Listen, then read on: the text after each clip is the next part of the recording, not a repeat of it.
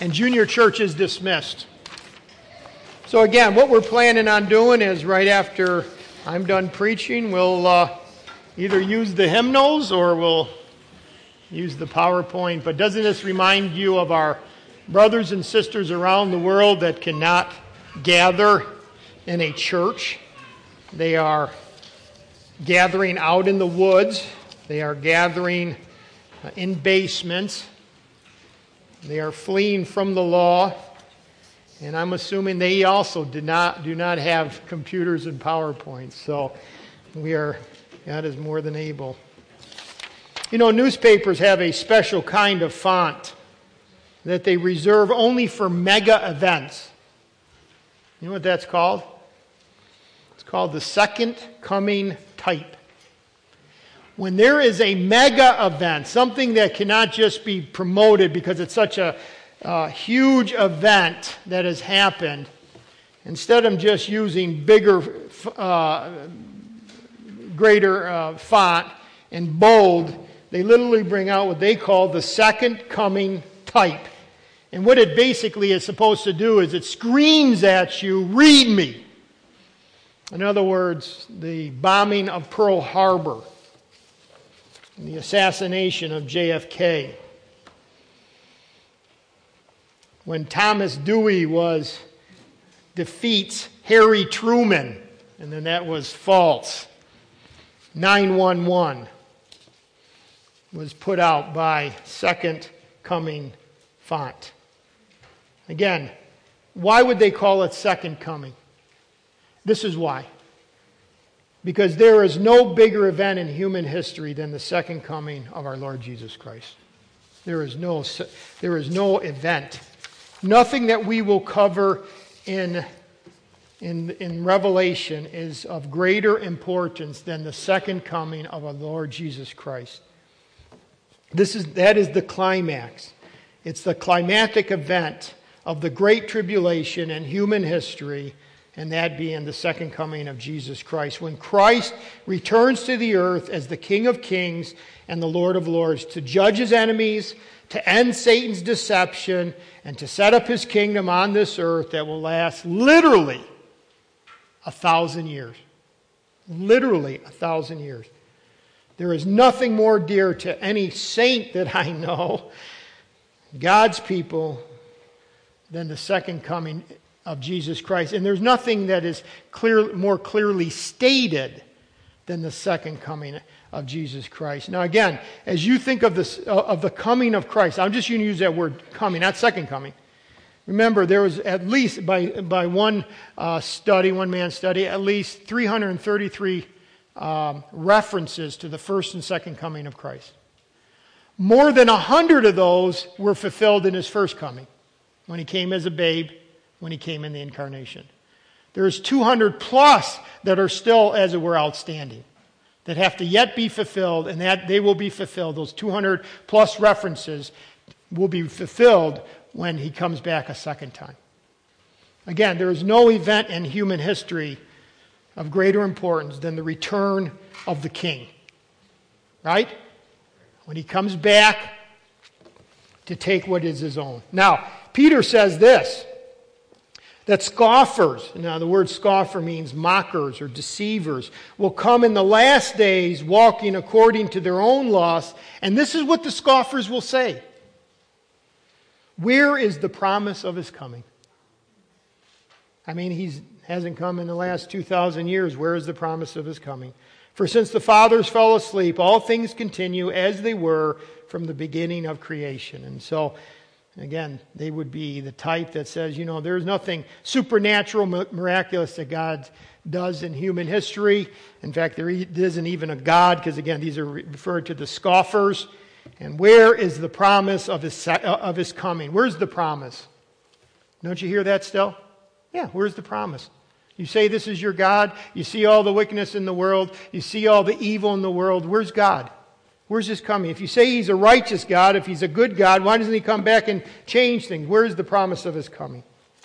And yet, 23 of 27 New Testament books, of the 27 books we have in the New Testament, 23 of them explicitly refer to the second coming of Christ to the earth. It's just all over the place. And as we go through Revelation, and especially as we get to Revelation chapter 19, we're going to be bringing out those passages. But again, it's all over the New Testament that He's coming back. Not just His first coming, but His second. And again, when we say coming, we're talking about His visible, literal, physical, glorious return. Where it says that He steps down on the mountain of Olives. So we're not talking about a spiritual return. We are talking about a physical, literal, visible, glorious. The King is coming. The King is coming. Again, 333 distinct promises of His coming, but only 100 plus were ever fulfilled on His first coming. Much more to be fulfilled. Even Jesus Himself referred to His second coming when He was on this earth 20 times. Over and over again, the coming of Christ is told as far as to His disciples, and because of that, that's the blessed hope. In other words, take hope, be encouraged, find peace in the fact that He's coming. Now again, I want to say something about the timing of His coming. I believe strongly that He comes a first time, well, He came the first time in the incarnation. He's coming a second time, and yet this is not the second coming, what we call the rapture. And the reason it's not the second coming is because in the rapture, as 1 Thessalonians 4 says, that we are caught up with Him in the clouds. He never puts His feet on the Mount of Olives in the rapture. I believe that, and again, we'll see this as we study Revelation, I believe that happens before the tribulation. Before the 7 years of tribulation, where Jesus judges this world. I believe His bride is not in this world at that time.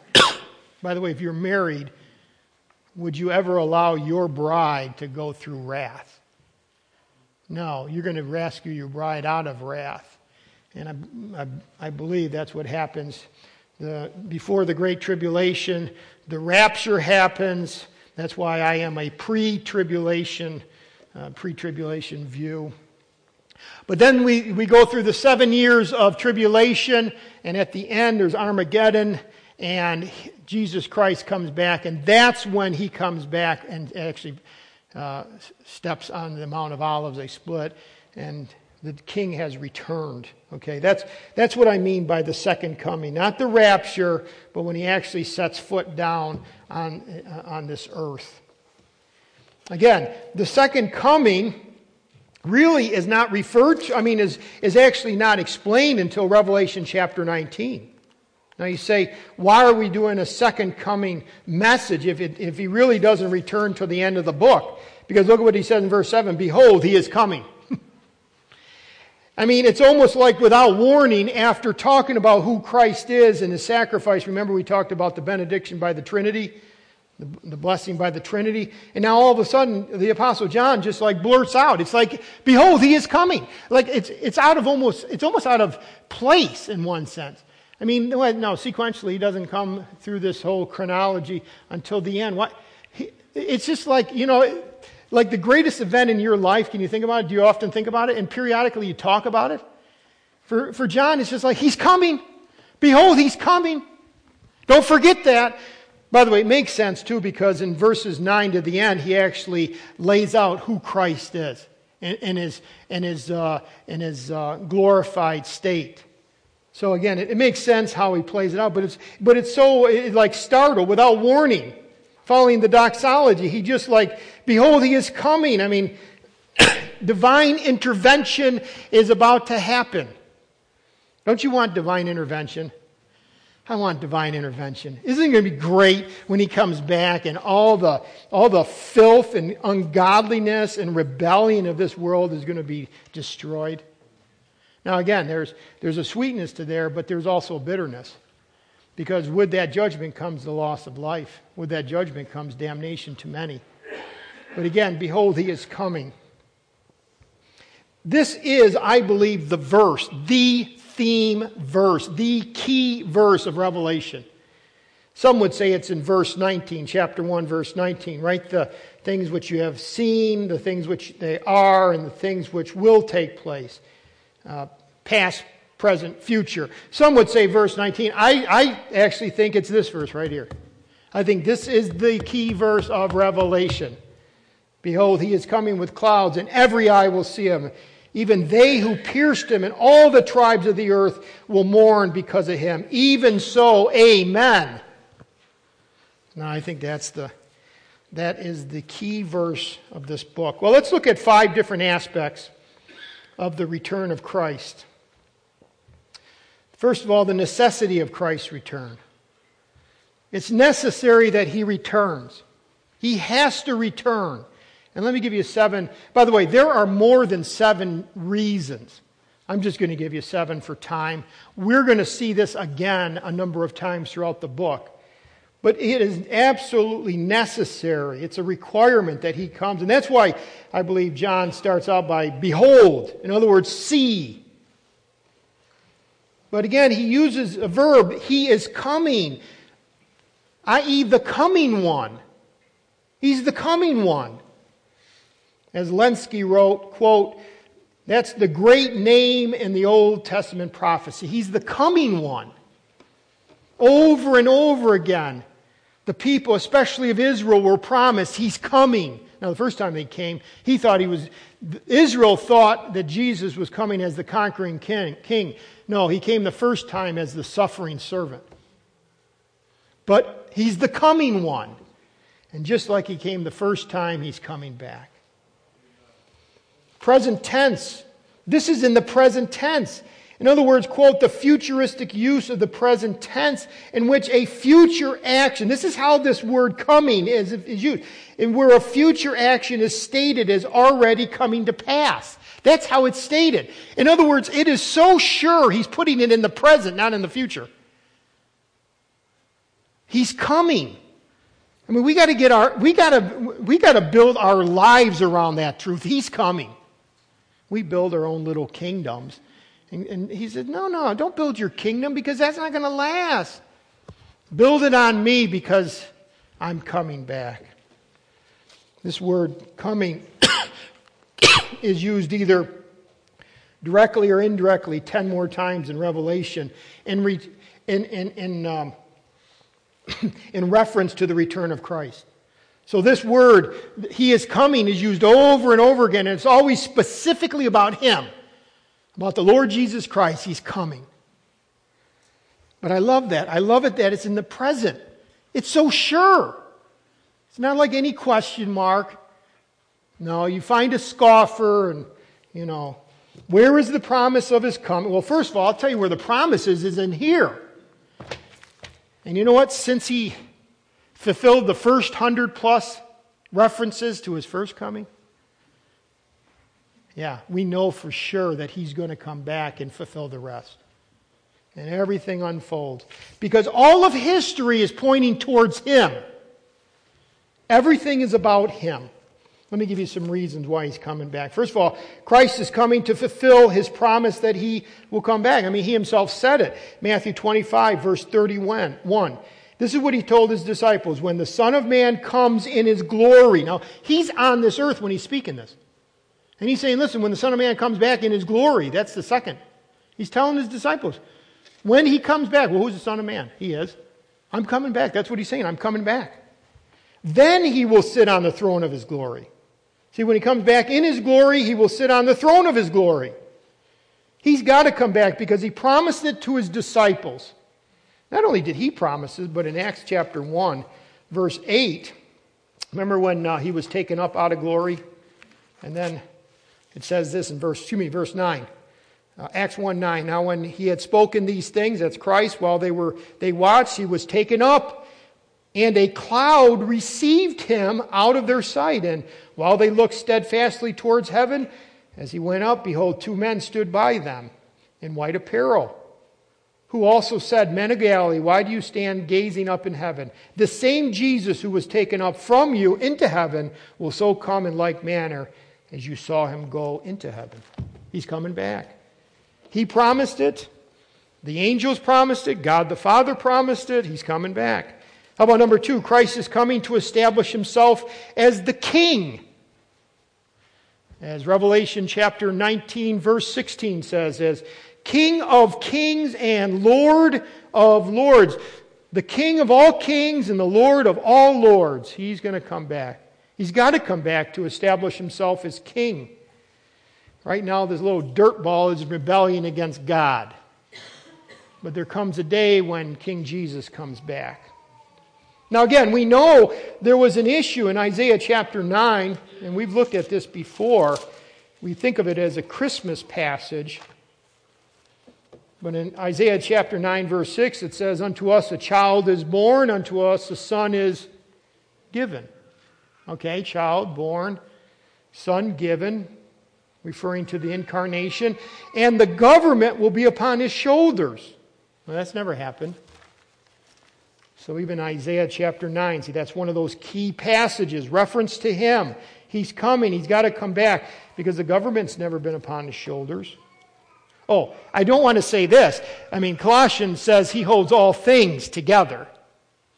If Jesus ever stopped being almighty, do you realize that you would just vanish? Gone. Universe, gone. He holds everything together. It's by his power everything is held together. That's, by the way, I believe the way that he destroys in the end, the heaven and the earth. He just stops holding it together. By the way, do you know how he makes a breakfast like in John 20? This has nothing to do with the message, but you know how he makes a breakfast? Yep, breakfast made. Right?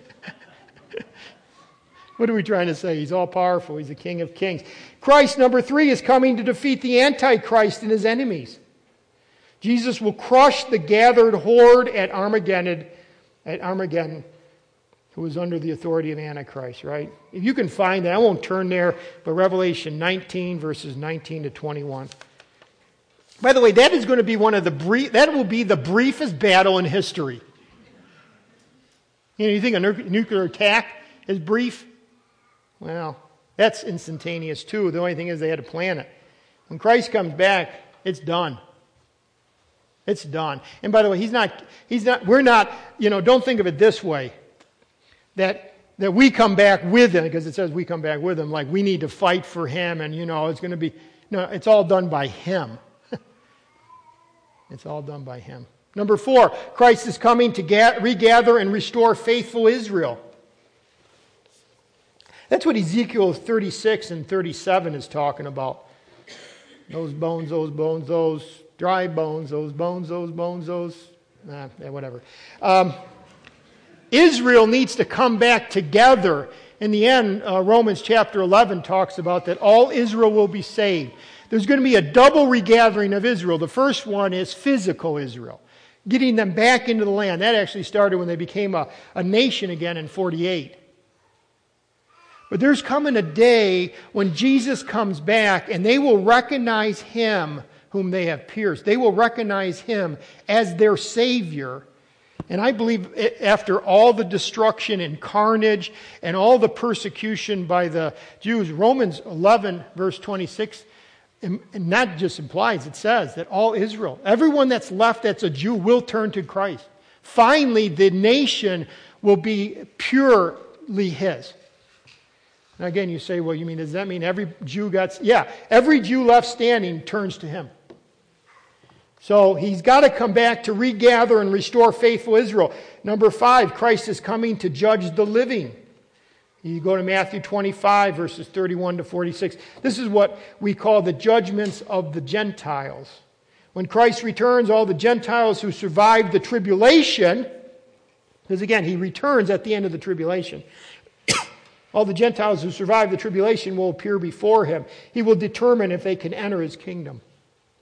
That's what the judgment's all about. See, there will be people left that are still living at the end of that great tribulation.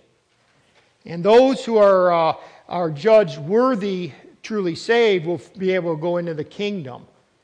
1,000-year reign. You know what's interesting about the 1,000-year reign? Now think about this. 1,000 years, Jesus Christ himself is on the throne of David.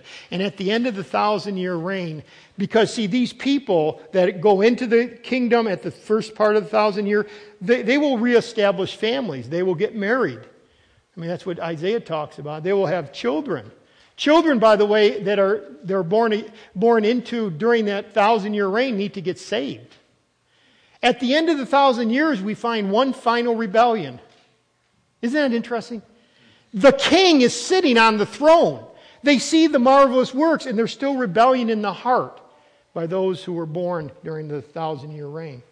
It just explicitly shows how rebellion is deep-seated in the heart of man. So, judge the living. Number 6, Christ is coming to bind the devil. You go to Revelation chapter 20. It actually says that the angel binds, but again, it's because Christ is here and gives the angel the ability. Look at chapter 20, verse 1. Then I saw an angel coming down from heaven, having the key to the bottomless pit and a great chain in his hand, and he laid hold of the dragon, that serpent of old, who is the devil and Satan. I mean, you don't have to wonder who this. And then binds him for 1,000 years and releases him at the end. And Christ finally, he's coming to resurrect the dead. And again, this would be the first resurrection. The first happens at a different time than the second. First is the righteous resurrected to the righteous are resurrected. I believe the last resurrection, the second resurrection is at the end of the 1,000 years.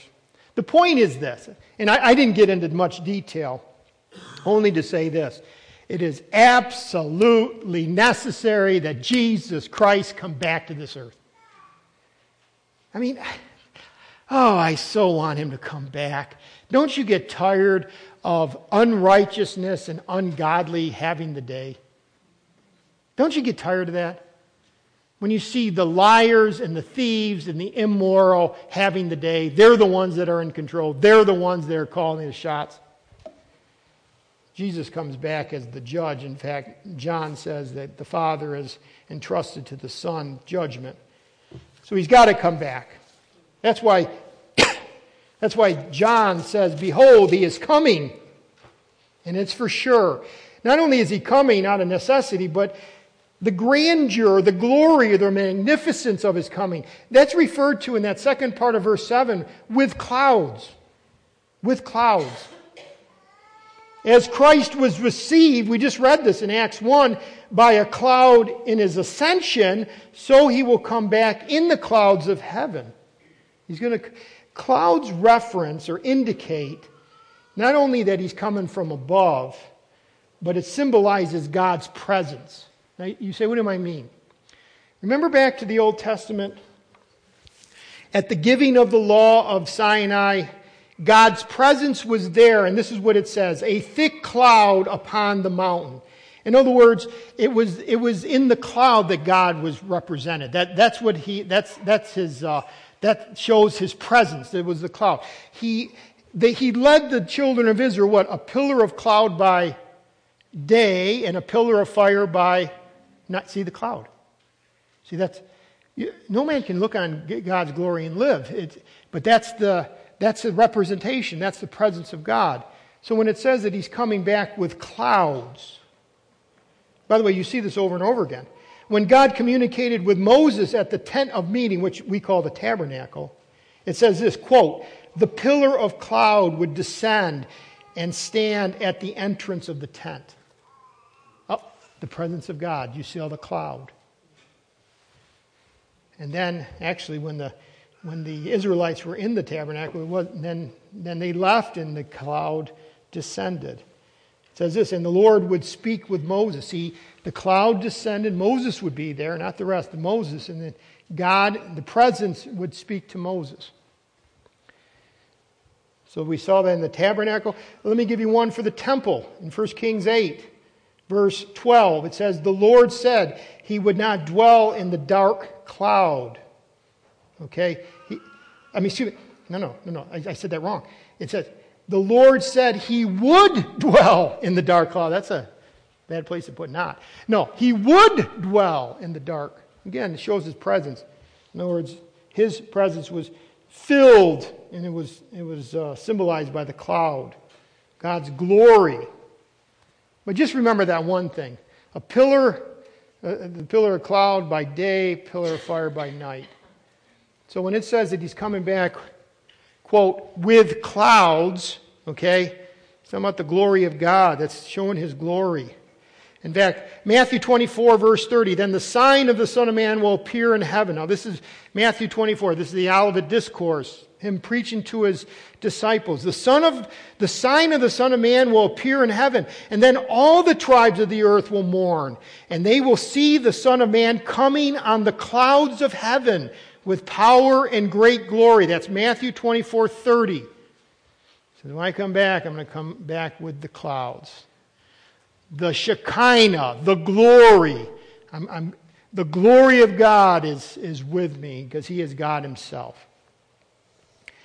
We won't turn there, but Daniel 7 verses 13 and 14 also talk about Him coming but in the clouds, but it's all referred to in the heavens. It's not the situation on earth, but Daniel 7 verses 13 and 14 is very important. But you see the grandeur of the second coming. The glory of the second coming with clouds. How about number 3? A third aspect of it. The extent of the second coming. And every eye will see Him. Now that's curious. Some would say, well, every eye can see Him because we have TV now. Well, listen. I don't think everybody's going to be tuned in after a third of the earth is destroyed and a third of everything is haywire. I think after the first part of the tribulation, electricity goes out. I don't think it's TV that's going to allow this to happen. Like somehow we're going to wait till, the Aborigines out in Australia get TV so that everybody can see them. No. But it does say that every eye will see Him. By the way, this also speaks to the fact that it's not the rapture. This is not speaking of the rapture. In the rapture, it says we're caught up to the clouds. In the rapture, the earth, the worldly ones, the ungodly ones, the unbelievers don't see Christ. He just snatches us out of this hellhole. That's really what it's all about. He's just snatching us. He's just snatching us out of the pit. Okay? By the way, you say, well, you're using some strong terminology. Yeah. This world that keeps going down, hating God. His bride is not going to go through the final when God gives the Son the right to judge His earth. And carnage and death are all around. And starvation is all around. But every eye will see Him. This is the second coming. This is after the tribulation. Every eye will see Him. But how can every eye see Jesus? Tim LaHaye had an interesting thought. He said, if you go to Matthew 26, verse 64, 26:64, you don't have to turn there, but I'll read. This is Jesus speaking to Caiaphas the high priest. This is before His crucifixion. And this is what He says to the high priest. It is as you said, because He asked him a question, but just as the point. Nevertheless, I say to you, and He's talking about Caiaphas here. Jesus is speaking to Caiaphas. I am the way, the truth. The truth teller is speaking to Caiaphas. He says this, hereafter you will see the Son of Man sitting at the right hand of the power and coming on the clouds of heaven. Now, yes, well, how did He see that? He's dead. Most likely died without Christ. Most likely died without Christ and therefore is in Hades right now. How does He see that? Because He's telling him specifically, you're going to see the Son of Man sitting at the right hand of the power and coming on the clouds of heaven. How does He see that? I believe, I've been thinking about this. I think even the dead will be able to give the glimpse from Hades of the glory and the coming of Jesus Christ. I think they're going to see, remember Luke 16? Apparently the implication is a rich man and Lazarus and saw each other over a wide gulf. It's interesting. I'm not going to stake my life on it, but it seems to say this, that every eye, every person that has ever been born will see the approach of the King.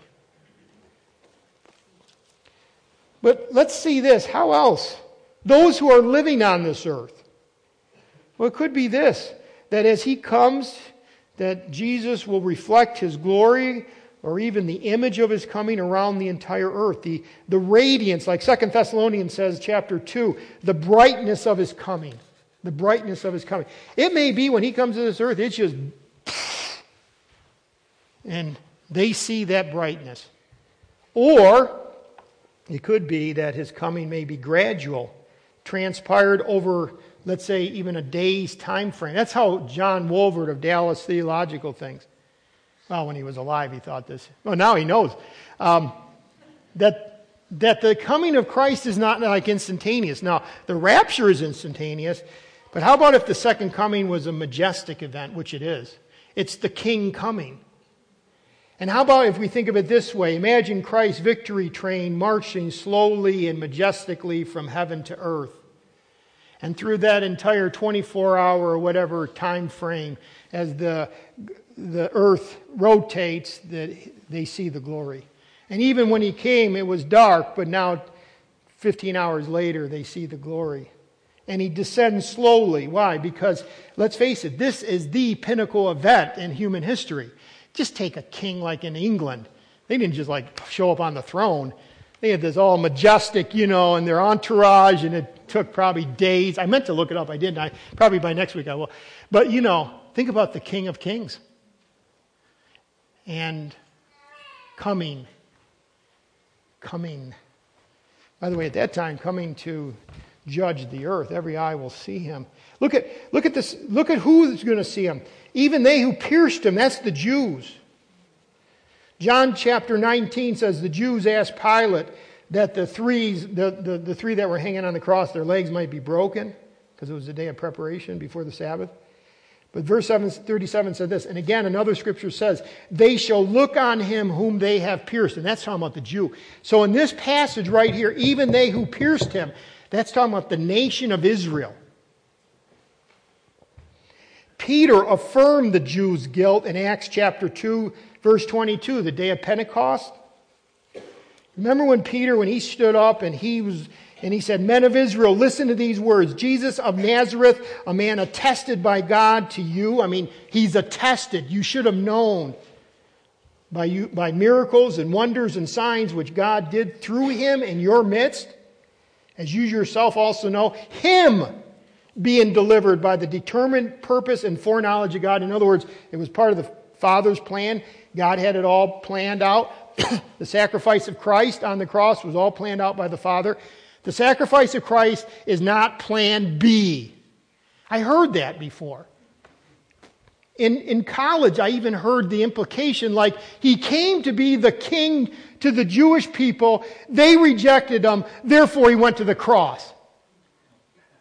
No, he came the first time to be the sacrificial lamb. He came the first time to be the acceptable sacrifice, that your sins were placed on him, and if you receive him, you can be forgiven. But listen to what Peter says to the men of Israel after talking about, he was attested, God's approval. To the Jews, he says this, you have taken by lawless hands and have crucified and put to death. I mean, basically, Peter pegs the Jewish nation right to the wall. You should have known you had the scriptures. You killed them. By the way, that's why there was so much animosity towards the Jew. That's why Jews were hunted down and killed, because they said, see, you were Jesus hater. You were the one. It was based off this passage, at least one of these passages. Zechariah chapter 12, way back in the Old Testament, says, I will pour on the house of David and on the inhabitants of Jerusalem the spirit of grace and supplication. Then they will look on me who they pierced. Talking about the Jew. So when Jesus Christ comes back in all his glory, and every eye will see him, you know what the first every eye will see him? The Jews. That's why when he finally steps down, there is a Jewish revival that turns right to Christ. Every Jew gets saved. And then finally, but look at the last part of that verse. And all the tribes of the earth will mourn because of him. Now, the tribes, that's not Jewish, that's Gentile. I believe you go back to Matthew 24, verse 30, it says this, the Son of Man will appear in heaven, and then all the tribes of the earth will mourn. And that word mourn is the word kopto. It literally means to cut. And it refers back to the way pagans, when they were on great mourning, they would cut themselves. Think of Elijah on Mount Carmel. They would cut themselves. That would show great mourning. I believe, whereas the first part, who pierced him, when they see him, there's revival. There's repentance. The nation comes to their Lord. The nation of Israel repents and acknowledges Christ as the King of Kings. They get saved. The second part of this verse, and all the tribes of the earth will mourn. I believe that's a mourning of disgust. They're angry. They're still against him. That's his grief and despair. They're cutting themselves, as it were, because they hate him. Whereas the Jews will mourn out of true repentance. This last part is, I think it's the sinful world being judged by Christ. They will mourn. When you see your family slaughtered, you will mourn. Or they will mourn. But again, let me give you a moment of hope. And if you go back to Revelation 7, there's a glimpse in Revelation 7 that brings us to heaven as a future thought.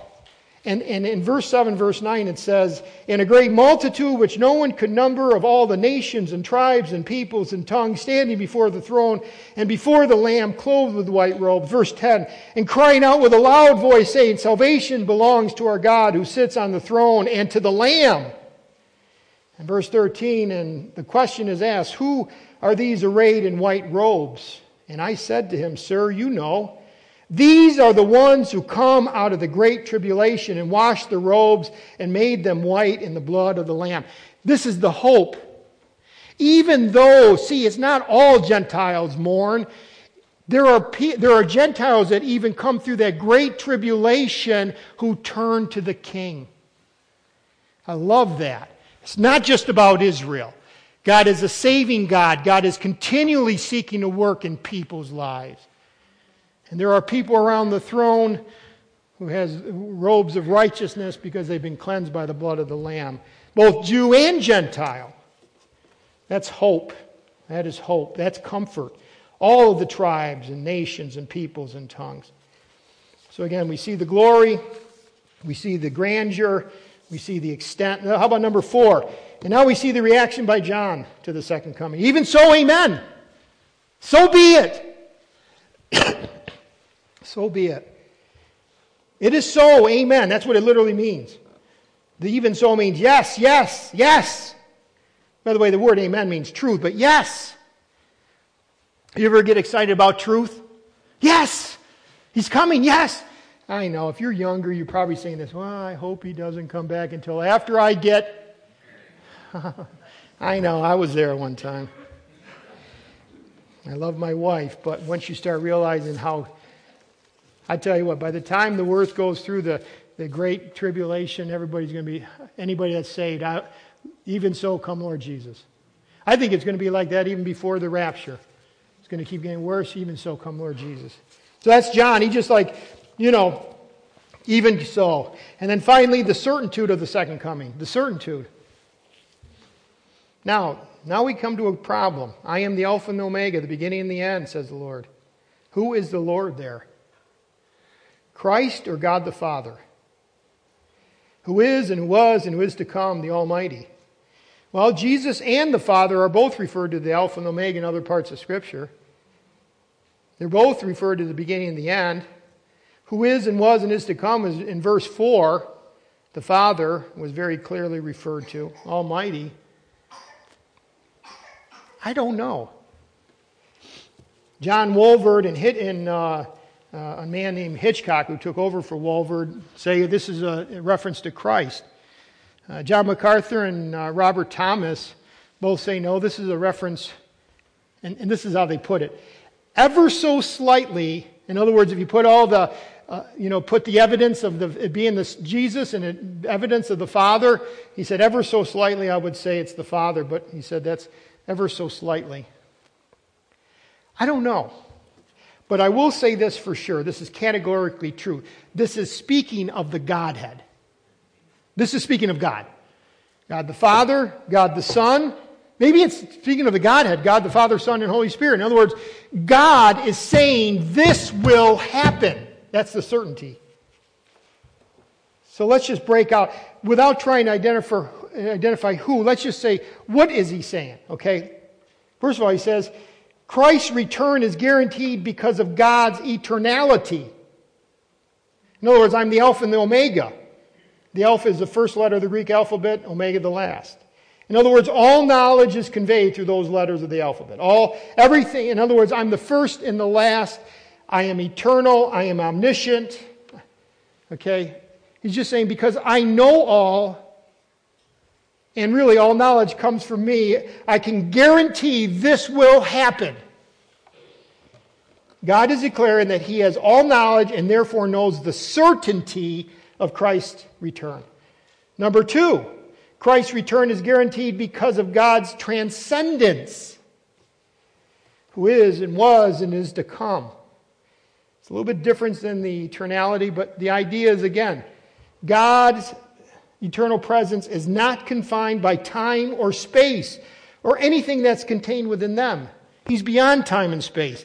There is, again, no possible condition of which he is unaware, therefore, and therefore he can say this, with certainty, my Son is coming back. And then finally, the third one, Christ's return is guaranteed because of God's omnipotence, his all power. That's the word almighty, the Almighty.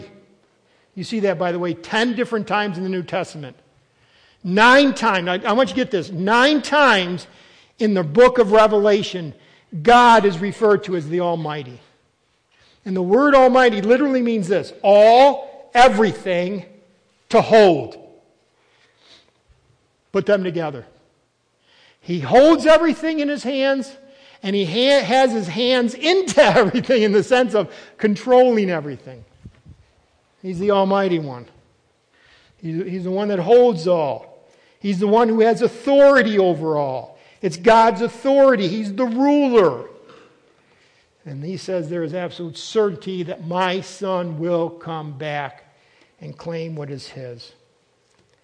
I trust that these truths would be, as I would say this, I hope you believe what you believe. I hope these bring great comfort, great encouragement, great peace in times of trouble that we seem to see all around us. He's the all-powerful one. Nothing can prevent his return. He is coming back. Amen?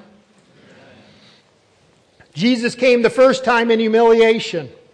He will return in exaltation. He came the first time to be killed. He will return to destroy his enemies. He came the first time to serve. He will return to be served. He came the first time as a suffering servant. He will return as the conquering king. The challenge of the book of Revelation makes to every person is this: be ready. Be ready. John Phillips writes in his commentary, quote, one of the most stirring pages in English history tells of the conquests and crusades of Richard I, which we know as the Lion-Hearted. While Richard was away trouncing Saladin, his kingdom fell on bad times. His sly and graceless brother John usurped all prerogatives of the king and misruled the realm. The people of England suffered, longing for the return of the king and praying that it might soon be. Then one day Richard came. He landed in England and marched straight for his throne. Around that glittering coming came tales that are told, woven into the legends of England. By the way, one of those tales is Robin Hood. John's castle tumbled like ninepins. King Richard laid claim to his throne, and none stand in his path. The people shouted their delight. They rang peal after peal on the bells. The lion was back. Long live the king. And that's exactly how it's going to be with the King Jesus.